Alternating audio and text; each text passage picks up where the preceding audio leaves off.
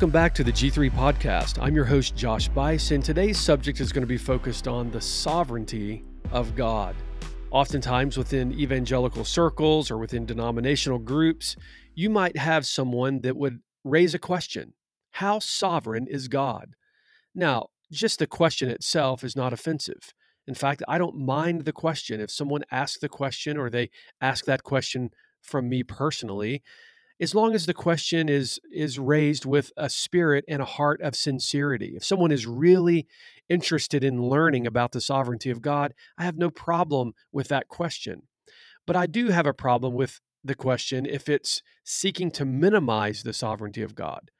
You see, in our frail humanity, we're tempted to relegate God's sovereignty to categories that often don't threaten our own freedom. In other words, we like to be the captains of our own domain. We like to be in charge. But we must be very careful in the study of theology, in the study of God, because that's what theology is. It is the study of God. And we must be very careful to represent God's sovereignty as the Bible does over all things.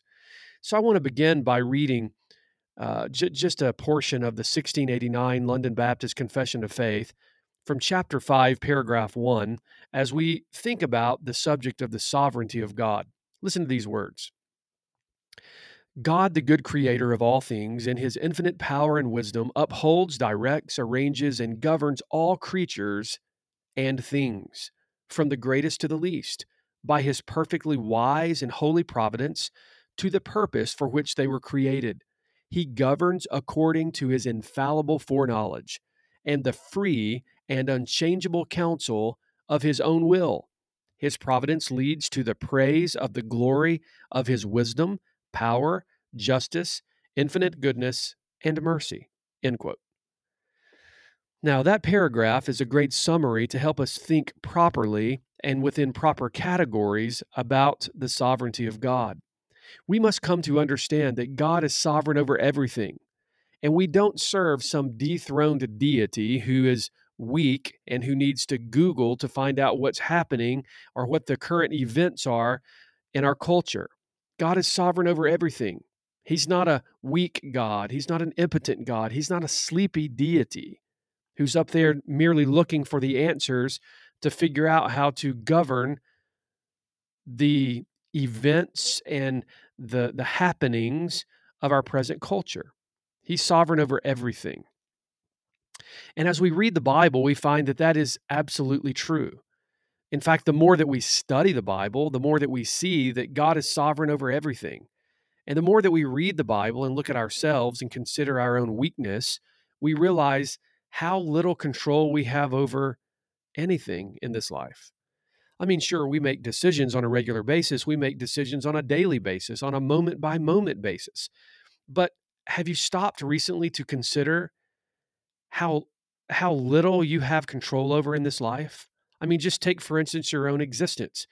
Uh, did you somehow decide to be born?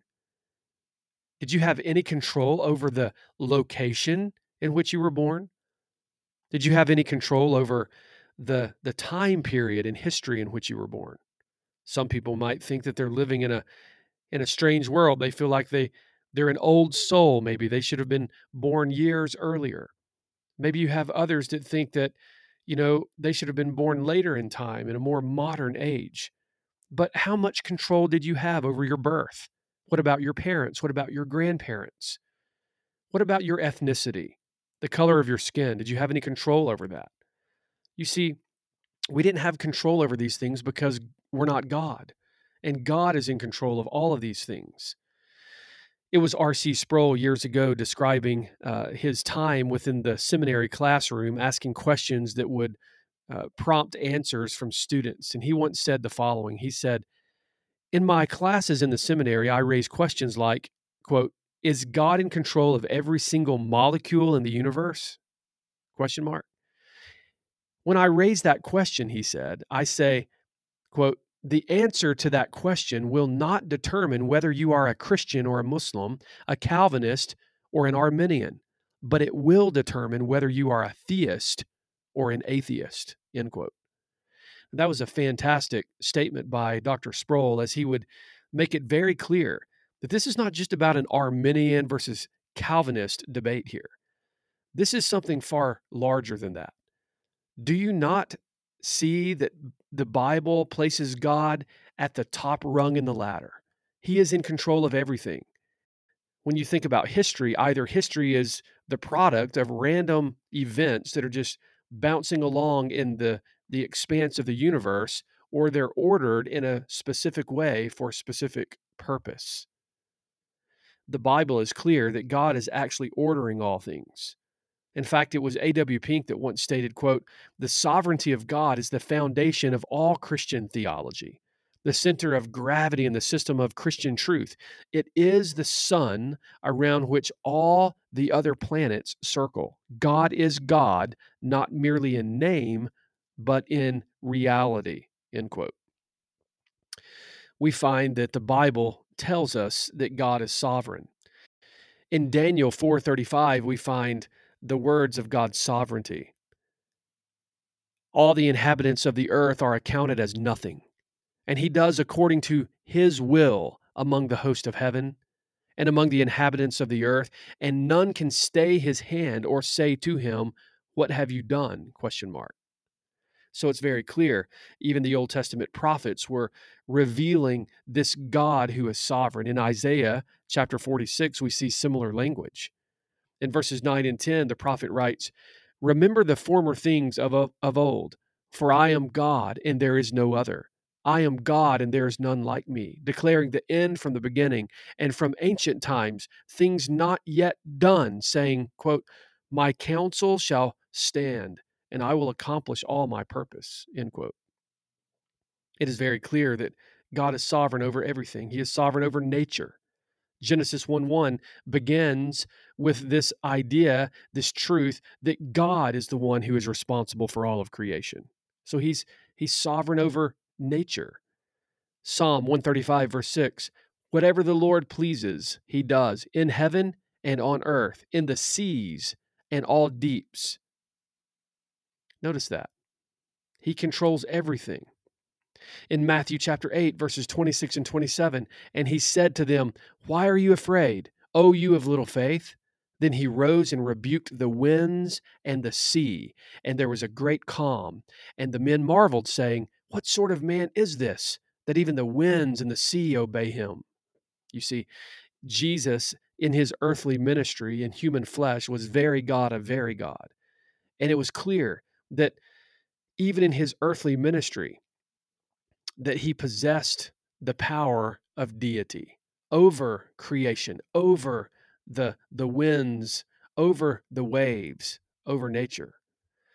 In fact, you see demons actually feared Jesus. In Matthew 8:29, it says, "And behold, they cried out, What have you to do with us, O Son of God? Have you come here to torment us before time," or before the time? So the fact is, they recognized that he was indeed the one to whom they must answer. As we look all throughout the Bible, we see that God is sovereign over nations. He causes nations to rise and he causes nations to fall. Job 12:23, he makes nations great and he destroys them. He enlarges nations and he leads them away.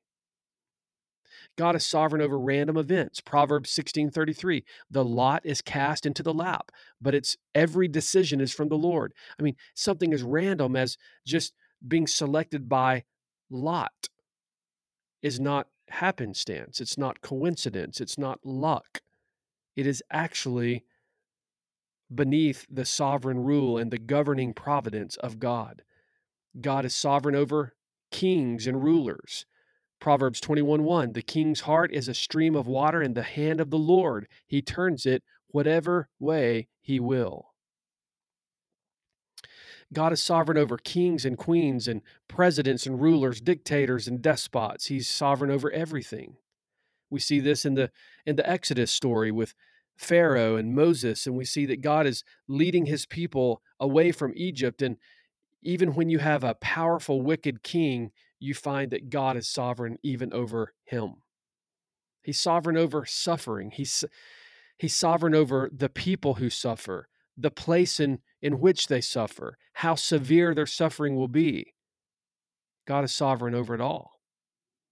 God is sovereign over the decisions of people. I mean, even in Proverbs 19:21, it says, "Many are the plans in the mind of a man, but it is the purpose of the Lord that will stand." In Psalm 37:23, we find this language: "The steps of a man are established by the Lord when he delights in his way." So, I mean, the steps of people are ordered by the Lord. And even in Hebrews 9:27, it is appointed for man to die once. So God appoints the day that we die. He's in control of when we are born, where we are born, our family heritage, our ethnicity. He's in control of our height, our eye color, our hair color, our athletic ability, our IQ, and he's in control of even the day in which we die. God is sovereign over everything.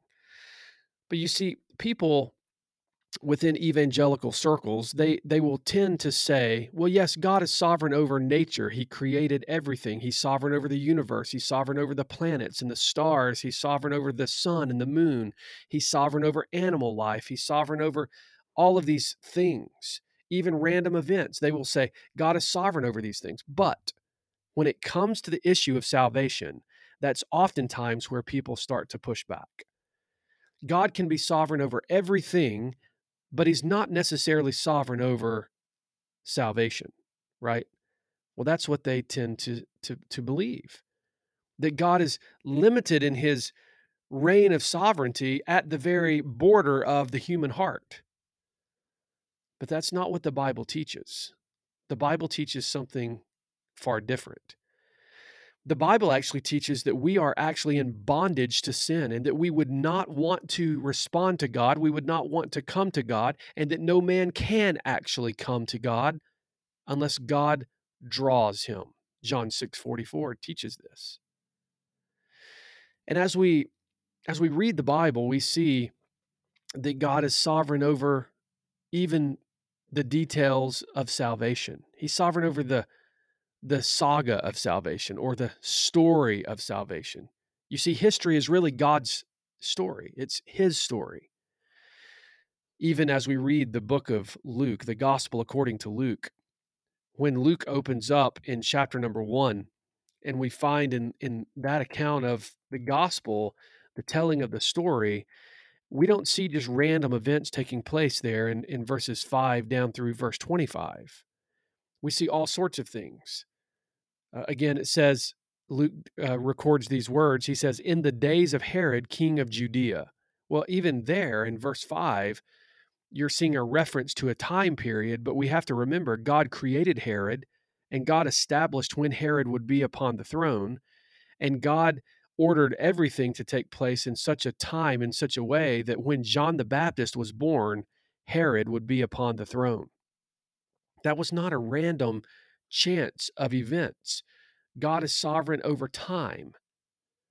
I mean, we see this even in the Psalms. In Psalm 139, verse 16, it says, "Your eyes saw my unformed substance. In your book were written, every one of them, the days that were formed for me, when as yet there was none of them."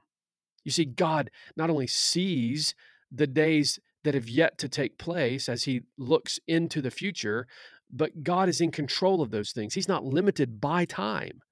And he's not limited by geographic location and space. And so he's in control of everything. God doesn't look through time to see what will happen. God is actually the one that's in control of what does happen.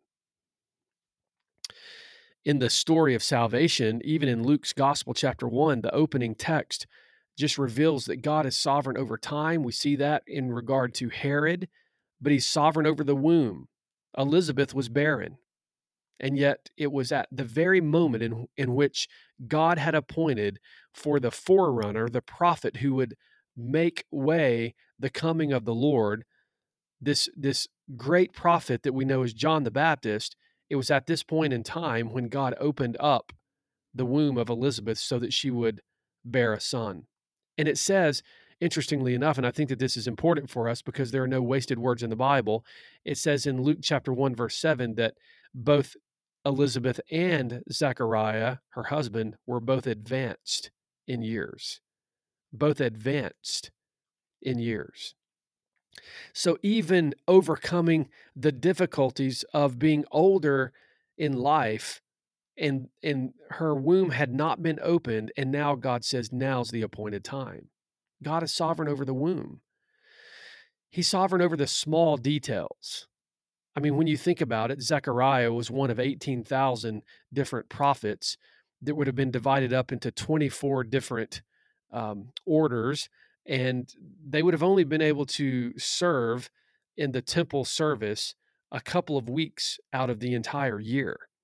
And so when it was Zechariah's time to serve with his division, when you find these 24 different divisions and they're all split up into these different divisions and organized in such a way that they would serve a couple of weeks out of the year, even within that division, not everyone would be serving within the temple. So they chose the one that would be serving by lot. So sort of like rolling the dice. And what you see in Luke 1, chapter 8, or chapter 1, verses 8 and 9, you see it says, now, while he, Zechariah, was serving as priest before God, when his division was on duty, according to the custom of the priesthood, he was chosen by lot to enter the temple of the Lord and burn incense. Now we know what happened next. He goes in to serve, and in a faithful way, with a heart that was set to serve God faithfully, he goes in to minister before the altar of incense, and suddenly there's an angel of the Lord that appears before him and communicates what's about to happen. Keep in mind, there had been 400 years of darkness, and the last of the prophets, Malachi, had given a marvelous prophecy, but then God shuts off the lights. Darkness covered the land. No more revelation, no more prophets, no more message from God, no more light. And so for 400 years, they've been longing for the coming of the king, longing for the coming of their deliverer, longing for the coming of the Messiah. And suddenly, what would seem to be, if you're not reading life through the proper lens, just a random event happens. Here's this guy, Zechariah, who's happened to be serving. This was his week to be serving with his division. And suddenly they choose by lot, and then it just happens to be, right? Just happens to be Zechariah. Wrong. It was the sovereignty of God. And so he's appointed at the very moment in which God had designated that he would come into that very temple before that very altar, when God would dispatch his angel Gabriel, who would actually speak directly to him. And suddenly now the 400 years of silence is broken with the words of the angel who brought the word of God. This is not just chance. This is not just luck. Don't you see? God is in control of every detail, even something as simple as being chosen by lot. He was in that very temple before that very altar on purpose. God had chosen and arranged his steps to be there that day.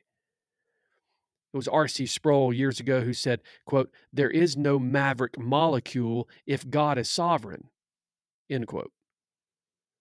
And so the point is that we see that the world is not governed by just a long list of random things just taking place. In fact, Thomas Watson, in his Body of Divinity, writes the following, quote, "There is no such thing as blind fate, but there is a providence that guides and governs the world," end quote. We need to consistently recognize that God is in control of everything. Just yesterday, in fact, there was a tornado that came through our own community here, and it did a little bit of damage and caused some trees to fall. And during the storm, I was receiving text messages and phone calls from friends who were warning me about the storm, and it didn't take long to hear about some damage in our community. And sadly, there was a fatality. In fact, there was a man who is an owner operator of a well-known local restaurant here in our community, and he just happened to be right in front of the post office in our community in his vehicle when the storm came through and knocked over one of the large mature trees that landed on his vehicle with him inside, and it took his life. Now, when you think about that, when you think about how sad that is, but you also have to recognize and see it through a lens of God's sovereignty. That's what we might call a divine appointment.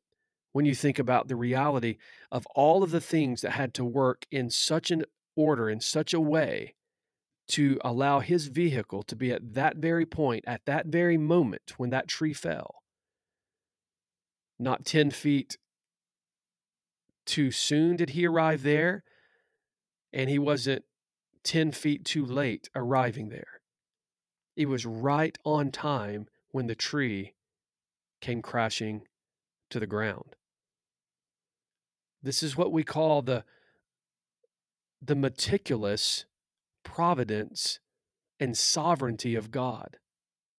God rules over everything. He rules over his messengers, both angels and prophets. Gabriel was dispatched from the throne of God at that very moment, on that very day, so that Zechariah would hear the word of God. And it's John the Baptist who is born, and he's not born by accident. He is born on purpose. But interestingly enough, in the account here in Luke's Gospel, chapter 1, we find that the Bible tells us not only would his name be called John, but he would be great before the Lord. And the Bible tells us in Luke chapter 1, verse 15, that he would be filled with the Holy Spirit even from his mother's womb. Now, is that an accident or is that on purpose? Well, it's on purpose. You see, God is sovereign over when prophets would be born and where they would be born and who they would be born to, what family. But also, we must understand if God is sovereign in raising up the prophet, he's also sovereign in regenerating their dead heart. You see, we must not forget the reality that John the Baptist is included in Romans 3:23. For all have sinned and come short of the glory of God. So in order for him to be raised up to be a prophet and to be filled with the Holy Spirit from his mother's womb, it was God who was sovereign over the salvation of John the Baptist. It wasn't John the Baptist who had free will over his salvation. It was God who had free will to save a man who was born in sin, born in bondage. God is sovereign over everything. J.C. Ryle, commenting on the fact that he was filled with the Holy Spirit even from his mother's womb, makes the following statement, quote, "There is no greater mistake than to suppose that infants, by reason of their tender age, are incapable of being blessed by the Holy Spirit. The manner of the Holy Spirit's work in a little child's heart is undoubtedly mysterious and incomprehensible, but so also are all the deeds of the Holy Spirit on men and women. Let us beware of limiting God's power and compassion. He is a merciful God. With him, nothing is impossible," end quote. So we must ask ourselves the honest question. Is it more impressive that God would cause a child, even from his mother's womb, to be born again? Or is it more mysterious that God would take a woman named Lydia, who was from the city of Thyatira and a seller of purple goods, that he would cause her heart to be opened and that he would save her? You see, the reality is that we're all dead in our trespasses and sins, and we would never choose God upon our own free will because our will isn't free, it's in bondage to sin. The Bible is very clear that it is by grace that we have been saved through faith, and this is not of ourselves. It is the gift of God, not of works, lest any man should boast. We're not going to be able to boast before God. So we're not saved by our own merit. We're saved by God's power at an appointed time when God chooses to open our eyes so that we can see and cause the scales to fall from our eyes. You see, God is sovereign over nature and fish, and he's sovereign over wind, and he's sovereign over the waves. He's sovereign over humanity, and he's sovereign over salvation. God is sovereign. In fact, we recognize God is sovereign over salvation, right? This is why we pray for people to be saved. If we didn't believe that God was sovereign over salvation, then we wouldn't be praying, asking for God to intervene and cause them to be born again. We would simply state, God, give us the strength to go and convince people to choose you. But that's not how we pray.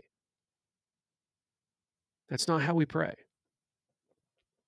We must pray, and we must believe, and we must worship, and we must engage in this life with the clear understanding that God is sovereign over everything. And so the sovereignty of God should not be something that should cause us anger. It should be something that causes us great calm. It should cause our heart to be calm. It should cause us to have this confidence that God is in control, even when we're asleep at 2:00 in the morning. God doesn't have to read the newspaper. He doesn't have to go to the internet. He doesn't have to pick up a smartphone. He doesn't have to look at his notifications on his phone to figure out what's going on. God is in control of everything, see? And sadly, people oftentimes will talk about hell as if they should fear the devil. But we must remember that, as Martin Luther once rightly stated, is that the devil is God's devil. So it's God who's in control of hell, God who's in control of the temperature of hell and the pain of hell and the eternity of hell and the desperation of hell. Even the keys of hell are in the hands of God.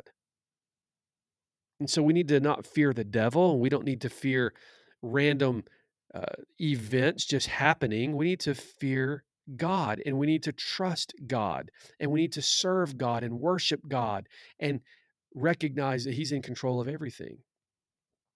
It should cause our hearts to have great confidence as we recognize the bigness and the sovereignty of God. Now, sometimes you might hear people talking about, well, God just looks into the future. He has this thing called foreknowledge, and he can look into the future and see what will happen. Now, let's be very careful here. When we think about the word foreknowledge, we should not be thinking in the sense of God looking through time to see what will happen. That's the wrong view of that word. When we see that word being used in the Bible, we should not think in the category of God learning something. Have you thought about it that way? If you think that God is learning something, like he didn't have all of the information that he needed, and so what he does is he looks into the future and sees what will happen. If you approach the word foreknowledge with that understanding, there is at least at some point, at least for some small, minute fraction of a second, that God didn't know everything and he had to learn something. But you see, that view of God is not the view that the Bible gives us. That would be an incorrect view of God that actually diminishes the sovereignty of God. In fact, that's a heretical, blasphemous view of God. God doesn't learn anything. God knows everything. So when we hear this language, uh, beginning in Romans chapter 8, verse 28, it says, "And we know that for those who love God, all things work together for good, for those who are called according to his purpose. For those whom he foreknew, he also predestined to be conformed to the image of his Son, in order that he might be the firstborn among many brothers. And those whom he predestined, he also called. And those whom he called, he also justified. And those whom he justified, he also glorified." We must understand that the way that Paul is using the word foreknowledge, for those whom he foreknew, we must understand that that's a reference to God choosing to love individuals before the foundation of the world. You see, God doesn't foreknow events, God foreknows people. And so when it says, for those whom he foreknew, he also predestined, it doesn't have anything to do with God looking into the future to see the events of time. It doesn't say, for God foreknew the choices of individuals, so therefore he predestined those individuals. That's not what it says. It doesn't talk about anything to do with events. It doesn't have in view the idea of a timeline. It says, for those whom he foreknew. The focus is on actual individuals.